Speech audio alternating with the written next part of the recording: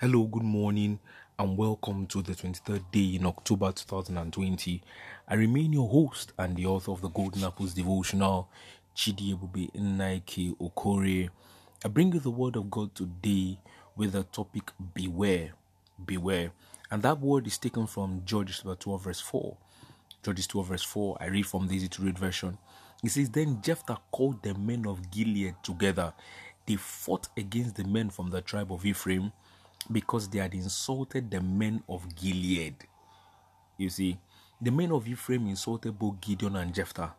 While Gideon entreated, Jephthah dealt with them. They did the same thing to two different people, and so they got two different kinds of responses.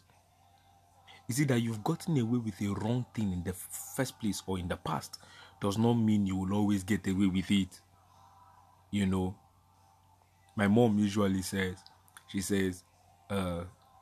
if you are someone that likes killing flies, when a fly is passing, you try to kill it with your bare hand. Say one day a bee will be passing, you think it's a fly, and you do the same thing, and you will get stung. Recently, something happened.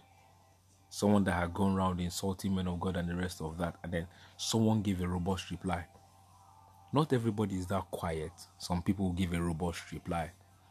So the fact that you've gotten away with sin, for instance, for some time doesn't mean that it will always be that way. Repent.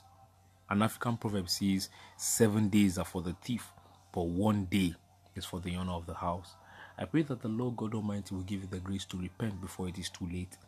In the mighty name of Jesus. May you not be caught in your sin. In the name of Jesus. Today is a blessed day for you on every side.